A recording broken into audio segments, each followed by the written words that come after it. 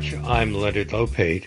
The demand for cobalt has risen considerably over the last decade because it's an essential component of the rechargeable batteries that power laptops, tablets, smartphones, and electric vehicles. In 2021, 72% of the global supply was mined in the Congo along what is called the Central African Copper Belt. But as Siddharth Kara reveals in his latest book, Cobalt Red, How the Blood of the Congo Powers Our Lives, the mining has been taking an immense toll on the people and environment of the Democratic Republic of the Congo. The book is published by St. Martin's Press and brings Siddharth Kara, who is a British Academy Global Professor, an Associate Professor of Human Trafficking and Modern Slavery at Nottingham University, and a Senior Fellow at the Harvard School of Public Health, to our show now. Welcome. Hello. Thank you so much for having me.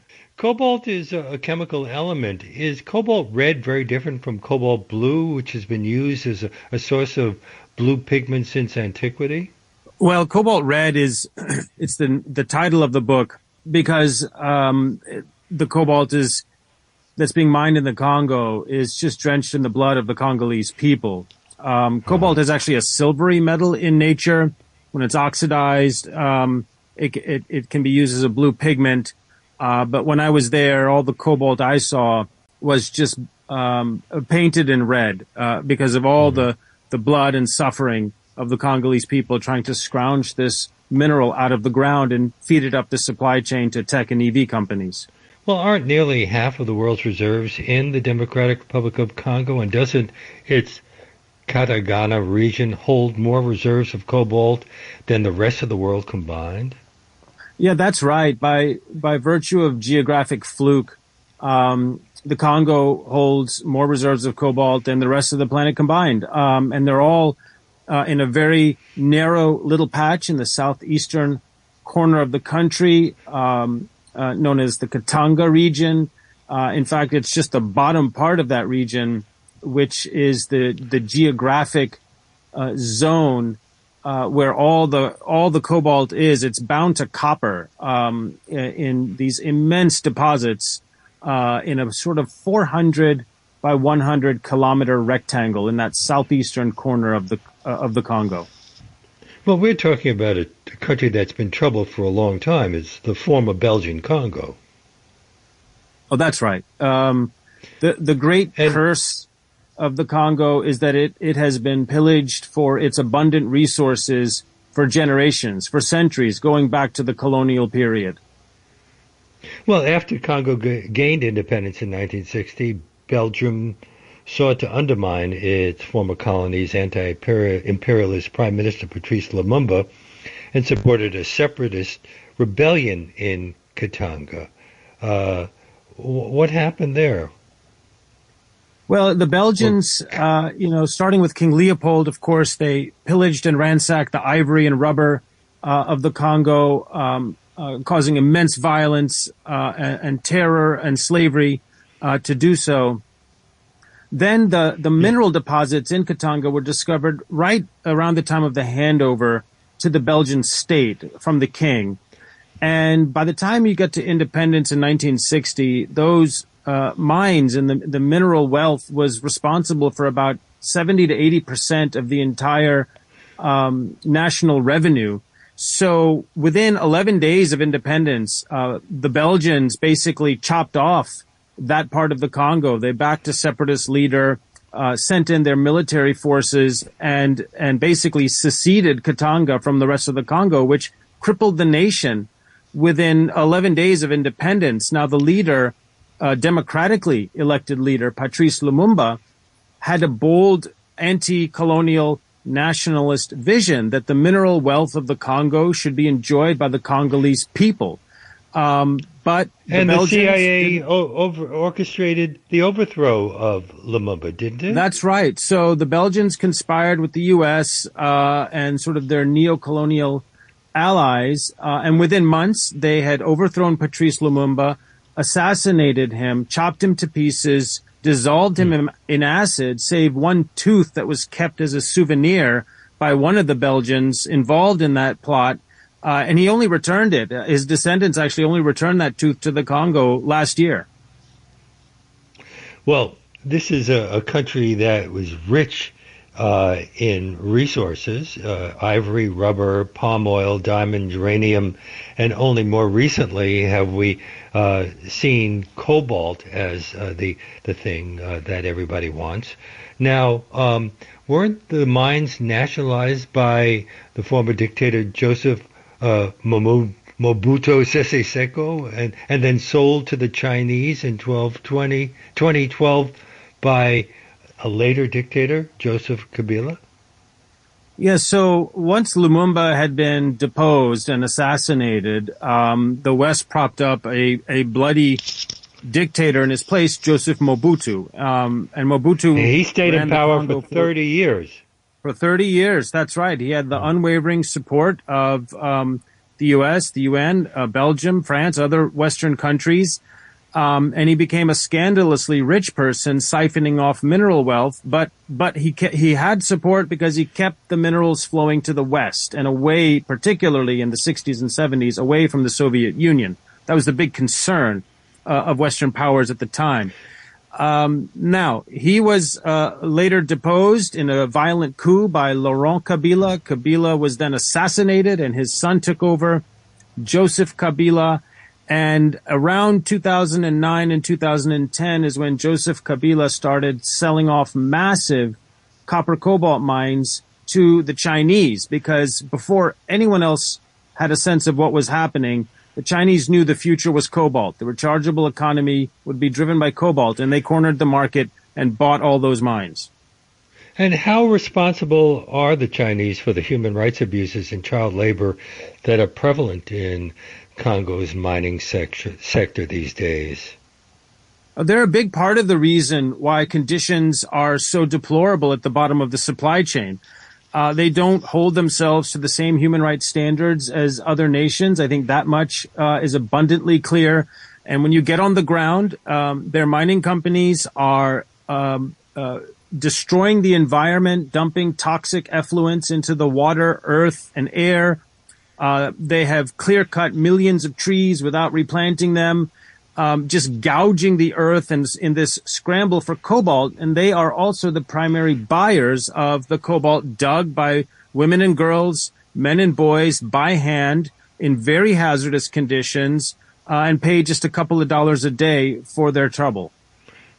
Has COVID had an impact on all of this? Because China's had a major COVID problem. Yeah, COVID, there was a lot of coverage, of course, of the impact of COVID on all of our lives. And it had a significant impact for the artisanal miners digging out cobalt in the Congo. In the early period of the pandemic, when there were massive lockdowns, the big mines also shut down to protect their staff. But the world still needed cobalt. In fact, we needed cobalt more than ever so that we could work from home and go to school from home. And so we were gobbling up gadgets filled with cobalt in the batteries. So it was the artisanal miners, the peasant population, hundreds of thousands of poor Congolese people pressured into the pits and tunnels to keep digging cobalt, to keep the flow going, because the greater planet around us, the global north, needed that cobalt and all the rechargeable devices. My guest is Siddharth Kara, whose latest book is Cobalt Red, How the Blood of the Congo Powers Our Lives. It's published by St. Martin's Press. This is WBAI New York, 99.5 FM, and streaming live at WBAI.org. Well, the United States has a lot of tension with China these days. Has that affected any of the cobalt issues here? Not to my knowledge as of yet. But it's a very interesting question, because the U.S. is immensely, the world, including the U.S., is immensely dependent on China for the flow of cobalt and other lithium-ion battery materials and metals. The entire supply chain flows predominantly through China, from pit in the Congo all the way to battery that is purchased by consumer-facing tech and EV companies. China could turn off the tap anytime, and that's why there's this anxiety to secure alternate supply chains. And you saw the Biden administration signing an MOU just a few weeks ago with the Congolese government to try to promote alternate battery supply chains. The problem is there isn't a single U.S. mining company operating in the Congo, so there's not too much we can do. And the Democratic Republic of Congo's current president, Felix Tshisekedi, has promised to review many of the lucrative concessions granted to Chinese companies. But has he done anything? Well, I think the Tshisekedi administration does see the writing on the wall. They do, in my conversations with members of his government, they do see that China is basically ransacking these vital minerals, and eventually the Congo will be left with nothing but valueless dirt. So he's attempting to bring more transparency to the mining sector, combat corruption in the mining sector, and move the country more towards the U.S. and the West. It's early in his administration, just a couple of years in, so we'll have to see how things unfold in the years to come. But I do believe he's making bona fide efforts to try and address some of these immense injustices and tragedies being forced upon the Congolese people. In 2016, Amnesty International and AfriWatch released a report that tied companies like Apple and Samsung to these exploitively mined cobalt areas. Didn't that lead to promises of reforms? What's happened? Nothing's improved on the ground. And also, we have a few other companies, don't we? Tesla, Daimler, all of them. Here's the thing: 3/4 of the world's supply of cobalt came from the Congo last year. Okay, so all these consumer-facing tech and EV companies, every last one of them has cobalt in their rechargeable batteries. And any claim that they may make that the cobalt in those batteries is untouched by child labor, forced labor, hazardous and degrading labor, and massive environmental destruction is utterly disingenuous. There is no reliable way for a company at the top of the cobalt chain to make a legitimate claim that their batteries are untainted by these hazards and insults and abuses and environmental destruction. If they make those claims, they are either dealing in falsehood or recklessly ignorant of the truth. A community leader told you, never have people of the Congo benefited from the mines of Congo. We only become poorer. Don't more than 3/4 of the country's population live below the poverty line, while few have access to things like clean drinking water and even fewer to electricity? The Congo is one of the poorest, most exploited and severely downtrodden countries on the planet. It's at the bottom of its riches. Despite all the riches. In fact, the riches have been a great curse going back to Leopold and what Conrad called the Heart of Darkness. It was Leopold's genocidal plunder that inspired that novella, Heart of Darkness. And nothing has really changed for the Congolese people 130 years later. They are still being pillaged for their resources by foreign powers. They do not benefit from these resources. Electrification rate in rural areas is 1%. There's a lack of sanitation, high maternal mortality rates. It's just an absolute tragedy that this country, blessed with such resources, has been subjected to so much pillage and so much suffering across so many centuries. You've traveled into militia-controlled mining areas to document the testimonies of the people living, working, and dying for cobalt since 2018, often under armed guards. Were you ever in danger? Oh, yes, Leonard.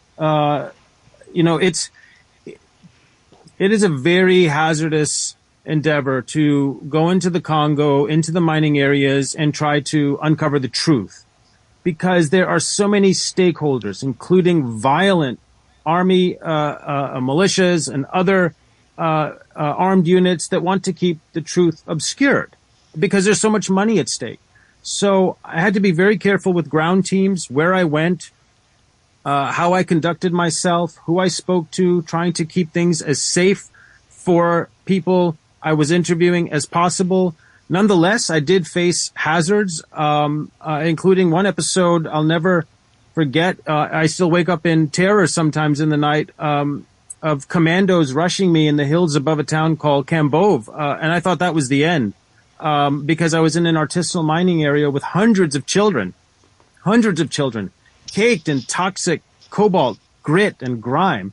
And these are the secrets that nobody wants anyone to see outside of the Congo. You've written over the years about sex trafficking and other forms of so-called modern slavery, and you've said that in more than 2 decades of, I'm quoting here, research into slavery and child labor, I have never seen more extreme predation for profit than I witnessed at the bottom of the global cobalt supply chains. Really? Well, Never. What are some of the things that you see? Never. No, I have been doing research on modern slavery and child labor for 22 and a half years now in more than 50 countries, in dozens of sectors. And I have never seen more human degradation and suffering at the bottom of a value chain that generated more profit at the top. In fact, I'll go one step further and say never in the history of slavery and colonial plunder has there been so much human degradation and suffering that generated more profit at the top of the chain and touched the lives of more people around the world than what is happening right now in the cobalt mining sector of the Congo today. So it's even worse than it was in the past when the Congo River was supplying the world with ivory, rubber, palm oil, diamonds, and uranium? The amount of profit being made by companies at the top of the chain and the number of lives that rely on that cobalt, never in history. I mean, how many people, billions of people, cannot get through a 24-hour period without cobalt? I mean, we can't conduct daily life without cobalt. You and I can't have this conversation right now without cobalt. I mean, the lives of the global north would grind to a halt. And that's never happened before in history. Now, add to that the immense profits being made by these mega cap tech and EV companies, all on the backs of the degraded, violated, abused, poor people of the Congo, particularly children. I don't think there's ever been a more extreme insult to human dignity that generated more profit and touched more lives than what's happening right now with cobalt. These children. Well, it's mostly children, but you say also women and often pregnant women. Yeah, there are so many. Leonard, I've seen thousands of young mothers with infants strapped to their backs, hacking away at the ground. Cobalt is toxic to touch. It's toxic to breathe. There is an immense public health catastrophe taking place in the Congo that almost no one is talking about. Those babies are inhaling toxic cobalt dust all day long, every day, quite apart from the children, the mothers, the boys, the fathers, all of them suffering toxic exposure, quite apart from the mining pollution that's taking place. It's a complete public health catastrophe, all for cobalt. These people make barely a couple of dollars a day. And so it's an absolute tragedy. And further than that, it's a hypocrisy that we would be pursuing a green economy and a green future with a transition to electric vehicles based on such violence and environmental destruction in the Congo. So we're thinking about these electric vehicles as a very positive thing for the planet, but at the same time, it's obviously going to cause a lot more trouble in Congo. Yeah, that's exactly right. You know, green for us is red for them. We've charged forward so fast with a very important mission to protect the environment and pursue climate sustainability goals. We've charged forward so fast that no one has paid adequate attention to the cost of that campaign on the people who live and dig and scrounge where the vital battery minerals are located, and that's chief among them, the Congo. You quote one widow of an artisanal miner as saying, "Here it is better not to be born." Yes, I remember that encounter very terrible. well. She, her name was Priscille. I use pseudonyms in my book, and so I gave her the pseudonym Priscille. She was working with a group of young women. Who are on their own tend to work together for safety. There's a pandemic of sexual assault against young women and girls in the mining areas. Another tragedy no one up the chain is bothering to even talk about. Wait, so it's not only physically bad for them just to do the mining, but then they're also in danger of being raped and such? There are predators at every level of the chain, okay? And soldiers, commandos, police, other artisanal miners prey on young women and girls as well. No one at the top of the chain expresses zero tolerance policies on the rape of young women and girls in the Congo. They don't even bother to even think about the consequences of what's happening for this scramble for cobalt. So Priscille, yes, she lost her husband to a respiratory ailment. I can't be sure, but I'm quite certain it was because of exposure to toxic dust. Men particularly dig in tunnels in very cramped quarters, inhaling toxic particulates all day. She told me she tried to have children and miscarried twice, and that's when she said, actually, I'm glad God took my children because here it's better not to be born. Imagine the bleakness and fatalism of a population of people that have come to that conclusion. How much are they paid for this work? Priscille made about 80 cents a day. It ranges up to a few dollars a day. Tunnel digging that teenage boys and men do, there's higher grade deposits a little further down, so they might make $4 or $5 in a day if they're lucky. But imagine that's the quantum that we're talking. That the high end is $4 or $5 a day, feeding cobalt up a chain that for companies that will sell us a smartphone for $1,000 and an electric vehicle for $100,000. But Priscille was at the very bottom end of the bottom of the cobalt supply chain, not even making $1 a day. And you report that these people are so desperate for work that the whole family winds up in the mines, as you pointed out, even the children. Aren't there schools for them to go to? No, this is the tragedy layered on top of the tragedy. There's virtually nothing else for people to do now in that part of the Congo because the mines have taken over the entire countryside. They just keep growing and growing and getting bigger and bigger, oftentimes displacing entire villages of thousands of people who then have no place to live, no alternate livelihood. And the only way they can be sure that they could possibly earn $1 or $2 a day, which is the difference between eating or not, is to go into the mines and dig for cobalt, or just go into the countryside and dig for cobalt. And children are pulled in because it's all about volume. You know, it's not like you and I get paid a salary and we can work and rely on a certain wage.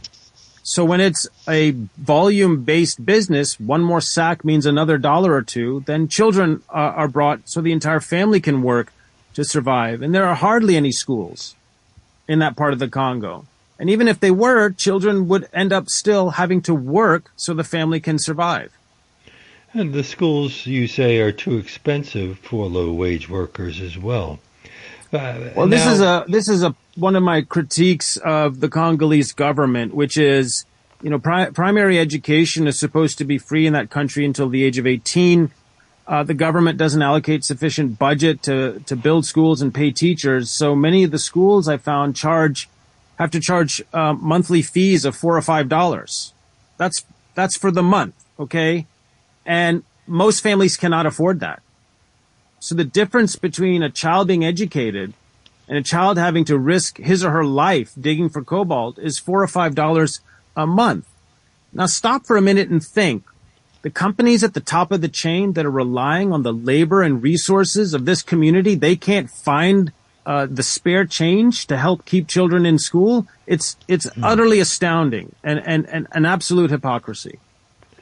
And it can be fatal, can't it? Haven't young men and boys been crushed in tunnel collapses while women and girls have worked in radioactive wastewater?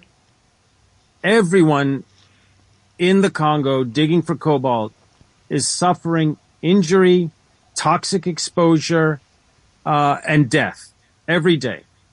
The ore that you find cobalt in the Congo most often is called heterogenite. It typically has copper, cobalt, nickel, sometimes some silver, and sometimes traces of radioactive uranium. Are they mining the copper as well? Yeah, it's all part of one stone. You see, so when they dig the stone out and then they sell it up the chain, the industrial mining companies use industrial acids, primarily sulfuric acid, to separate the copper from the cobalt, from the nickel, from the silver. And then they export that up the chain to be used in battery making. So it's all part of one stone, which can include radioactive uranium, which has, of course, immensely negative consequences on the human body. And then you mentioned the tunnel collapses, and this is the great secret that no one up the chain wants anyone to talk about. There are probably 10 to 20,000 tunnels that have been dug by hand by artisanal miners trying to earn a little more money. And they don't have supports. They don't have rock bolts and ventilation shafts. They climb down there all day, and these tunnels collapse all the time. And when they do, everyone down there, typically boys and teenage boys and men, are buried alive. And they suffer that horrid demise. I've met with the parents who lost children in tunnel collapses, wives who lost their husbands. It is a torture, an agony. And there's this untold tally of destroyed lives in the Congo from tunnel collapses that no one at the top of the chain wants to talk about. You also report on 14-year-olds being shot for seeking better prices. That's right. You see, everyone is desperate to survive. Everyone down there is desperate to survive. And young boys who dig cobalt and get paid $1 or $2 by the intermediaries who then sell it to the industrial mining companies. I documented some cases where they tried to go to a different buyer and maybe earn a little more, or sell to a different mining company than where they dug, and they were shot and killed. I have a video of it. A colleague sent me a video on WhatsApp of two boys, and I write about it in my book Cobalt Red, of the terror of that community, the anger that was exploding to see these two children gunned down because they wanted to try to earn a little more money for their cobalt. And there's no justice for people in the Congo. It's all mining, money, and power. If children get killed and gunned down, so be it. You're listening to Leonard Lopate at Large on WBAI New York 99.5 FM, streaming live at WBAI.org.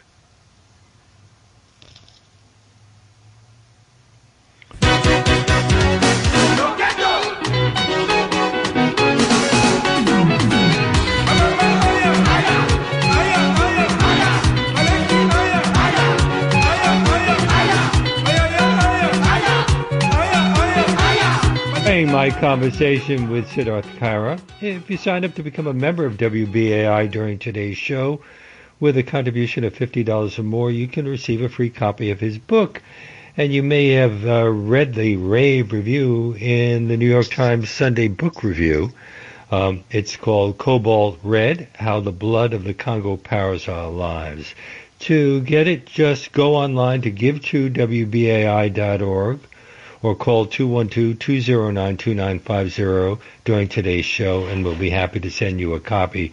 That's give and the number 2wbai.org, or you can also give TOWBAI.org, or call 212-209-2950. But do it during today's show, and don't forget to make that $50 donation in the name of Leonard Lopate at Large, and we thank you very much. And return now to Siddharth Kara, an author, researcher, activist on modern slavery. He is a British Academy Global Professor, an Associate Professor of Human Trafficking and Modern Slavery at Nottingham University, a Senior Fellow at the Harvard School of Public Health, author of 3 books, which have won the Frederick Douglass Book Prize. And the book we are discussing is Cobalt Red, How the Blood of the Congo Powers Our Lives. It is published by St. Martin's Press. Now, are we all implicated to some degree? If I had known just how terrible the situation is, should I have not bought a laptop, a tablet, or a smartphone? Injustice in this entire sequence, Leonard, which is you and I, consumers around the world, we've all been made unwitting participants in this violence and this injustice. Because we buy smartphones, tablets, laptops, maybe we will buy an electric vehicle thinking we're making a green choice. And we're relying on the company's assurances that these are sustainably and ethically produced products when, as far as cobalt is concerned, they're not. And there's nothing you and I can do about it. You know, we can't go and fix the mining operations in the Congo, pay people a decent wage, make sure children are in school, not pollute and destroy the environment. That's up to the companies that sell us these products.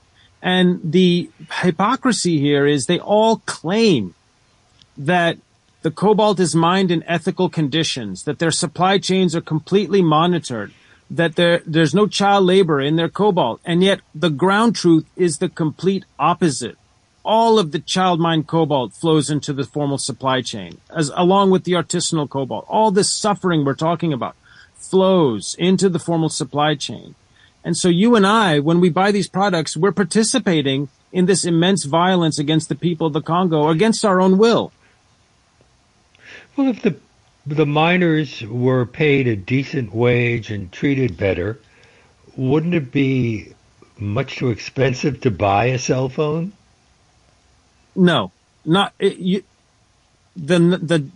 sums of money required to probably eliminate 80% of the harm and destruction taking place in the Congo would represent a rounding error on the balance sheets of consumer-facing tech and EV companies.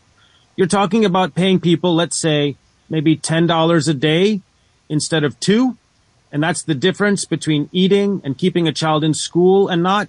You're talking about maybe giving them PPE so that they're not exposed directly to toxic cobalt dust day in and day out. How much do gloves and boots cost? It's a one-time expense.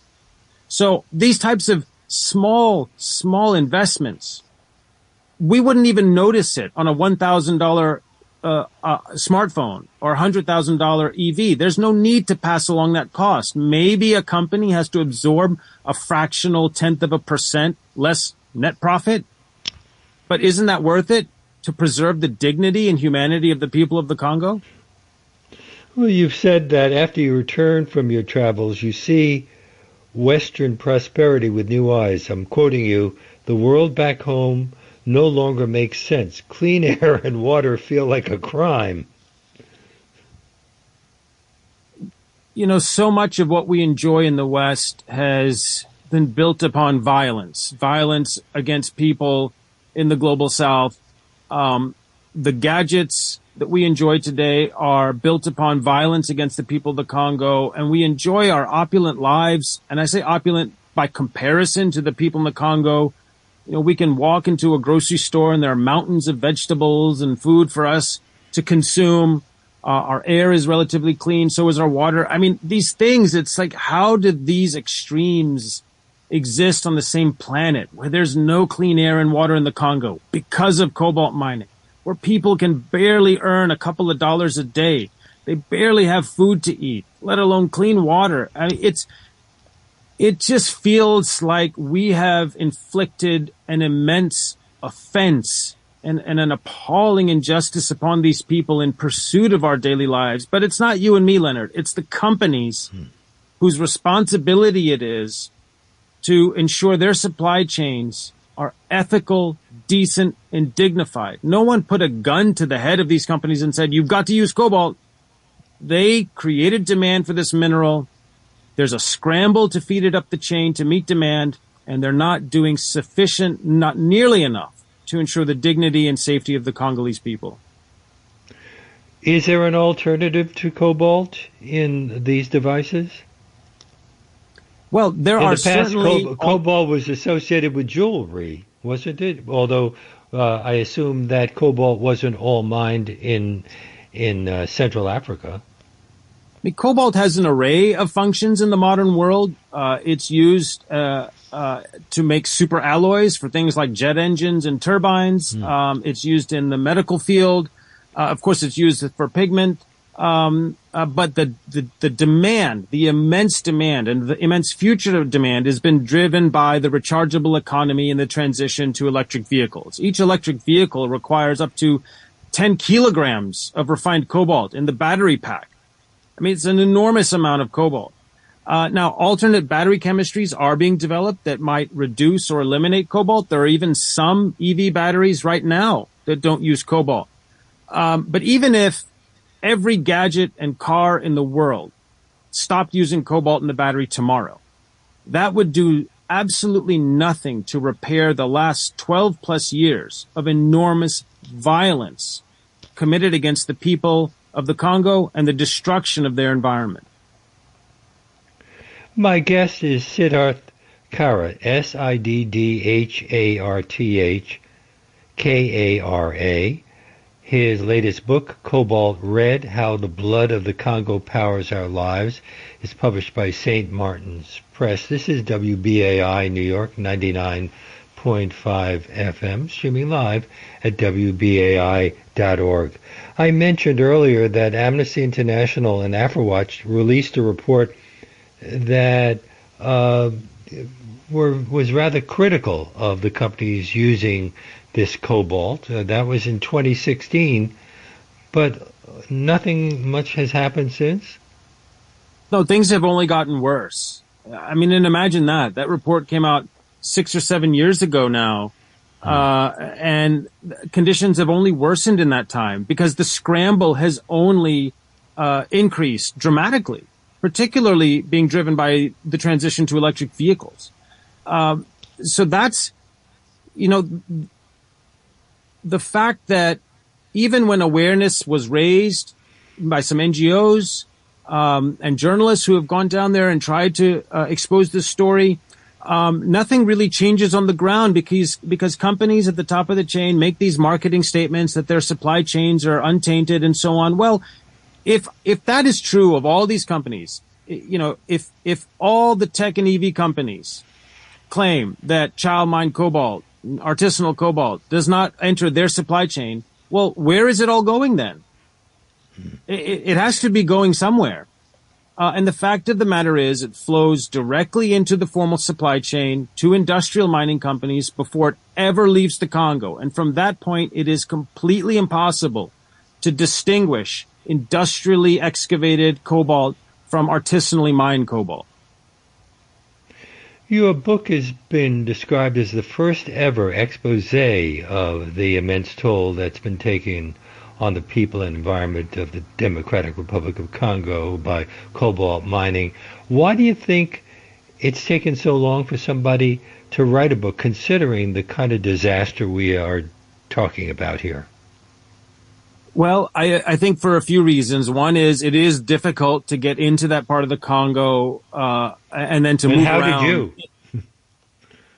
Well, it took me some time. I had to develop ground relationships before I could even manage to get a visa and get into that part of the Congo, and then to move around the mining provinces. They're heavily militarized, heavily secured because, again, there's so much money at stake. But I built relationships with people who live and work in mining communities, and through their trust in me, I was able to go into mining areas, go into villages and talk to artisanal miners, access several industrial mines, and conduct extensive investigations in dozens of artisanal mining areas. And the totality of that work across several trips, in particular gathering the voices of the Congolese people who are speaking a truth that runs completely antithetical to the fictions portrayed at the top of the chain.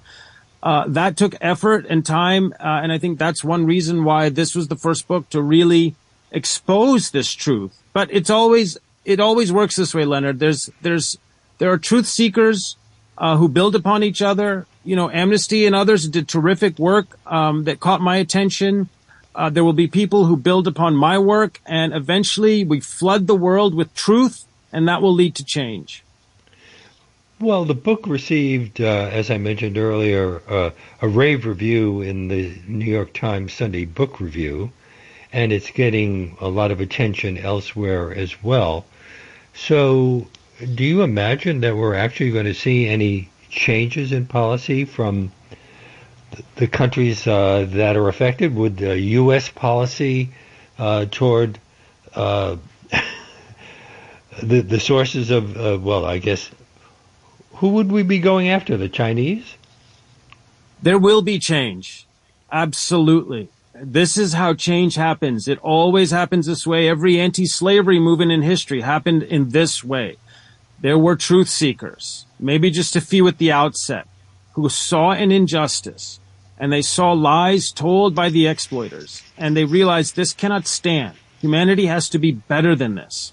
And they went and gathered the truth and persevered, and others built upon their work, and eventually a critical mass of humanity, people of good conscience, saw fit to redress and address those injustices. And that's what will happen here. I have no doubt. The voices of the Congolese people are now being heard. As you mentioned, my book, thankfully, is gathering attention. And I say thankfully because the book is the voices of the Congolese people speaking to the world that doesn't even know they exist, that doesn't even know that they cannot function for 24 hours without their suffering. And so now that truth is coming out, and I am confident that there will be people of conscience who will band together and apply pressure at every level to ensure that these injustices are set right. Now, you divide your time between Britain and the United States. What's been the reaction in Great Britain to the book? You know, it's very interesting to see that there is a significant community of policymakers in the UK and Western Europe, for that matter, and in North America, who are concerned about this, simply at a moral level, of course, at an ethical level, but also from the geopolitical level vis-a-vis supply chain security and China. China cornered the market on crucial battery component metals, particularly cobalt, before the West even knew what was happening. So there's concern from the ethical standpoint, yes, but also from the geopolitical standpoint to secure alternate supply lines. And I've seen that in the UK, in Western Europe, I've seen it in the US, but there is a substantial amount of work that needs to be done. We only have a few minutes left. Are there other things that you would like to discuss? This is a big book. I think the most important thing for people who this maybe they've never heard or realized what was happening in their phone battery, in their tablet battery, or in their EV, is to take a moment as a consumer and think, do I need to upgrade my phone every year? Do I need the latest gadget? Think in terms of your consumption choices about how they are affecting the lives at the bottom of the cobalt supply chain, and spread awareness of this issue. The more that people learn about what's happening in the Congo, and I dare say many listeners today had no idea, and it's not their fault because this truth has been shrouded away and kept away from the public for many, many years. But as you learn the truth, please spread that truth. And if you feel inclined, read my book and listen to the voices of the Congolese people themselves, and then make decisions on how you want to consume products, and I hope how you'd like to join efforts in a campaign globally to set right these injustices. I'm curious about Belgium, which I now consider to be one of the more upright countries of the world. Are they at all still in that area? Do they have any kind of presence there in the old? No, there are no Belgian Congo? mining companies operating in the Congo. They do have a couple of mineral refineries that refine cobalt and other battery metals. Very, very small share of the global market. China, again, dominates.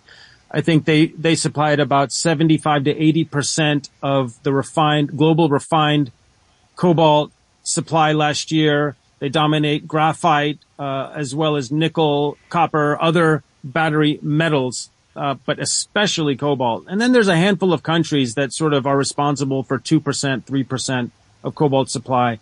Belgium has some efforts, I think one or two companies that refine cobalt, but they don't operate on the ground anymore. Now, just in the few minutes that we have left, how is it actually dug out? Are we talking about people with simple shovels just digging into the walls of Digging caves? with shovels, pickaxes, stretches of rebar, anything they can do to just hack away at the earth, dig a small hole, dig a trench, keep excavating. They'll gather stone, dirt, and heterogenite ore. Put that through a sieve. So children will stand in a toxic pool of water, and they'll throw the dirt, stone, and ore on top of the sieve it through the water so that only the cobalt stones are left. And they load that into a sack, bit by bit by bit. And at the end of the day, a family might produce 1 or 2 sacks of cobalt that are about 40 kilograms each. And then they sell those to traders, a couple of dollars a sack. At most. And then those traders sell it into the formal supply chain, either through what's called depots, or directly to mining companies. So there's this informal layer beneath the industrial mining company that represents the formal supply chain. There's this informal ecosystem that launders the production of hundreds of thousands of poor Congolese people directly into the formal supply chain. And once it's at the industrial mining company, they take that artisanal cobalt sack, they take what they've gathered with their excavators, and they dump it into the same batch of acids to separate the copper from the cobalt from the nickel. And from that point forward, you cannot disaggregate what was artisanal and what was industrial. We have to leave it there. I did want to ask you about the film that's being made, inspired by this, because your first book was adapted into the film Trafficked. But when that film comes out, I'd love to talk to you again. And my great thanks to Siddharth Kara. We've been talking about his latest book, Cobalt Red, How the Blood of the Congo Powers Our Lives. It is published by St. Martin's Press. Thank you so much. Thank you, Leonard. And that brings us to the end of our show. If you're just discovering this program and would like to hear more of our 1-hour deep dive interviews, you can access our around 700 past shows streaming on demand at WBAI.org. Our podcast, which has surpassed 1 million plays, is available on iTunes, Apple, and everywhere else you get your podcasts. And if you'd like to write to me, my email address is leonardlopate@WBAI.org. Before I sign off today, I need to ask you to support WBAI to keep this show coming to you weekdays from 1 to 2 p.m. We're asking anyone who can make a contribution at whatever level they're comfortable with by calling 212-209-2950 or by going online to give2wbai.org right now, because we need your help to keep bringing you the kind of unique information that you've just heard.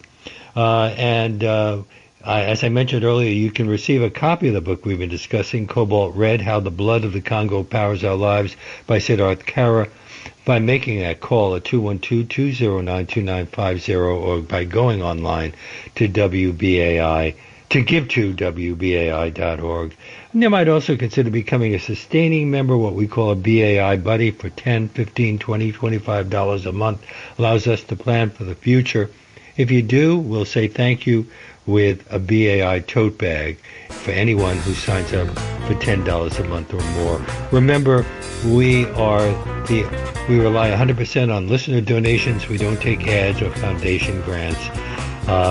And your contribution is tax deductible. We are the only station in New York radio that's 100% listener sponsored.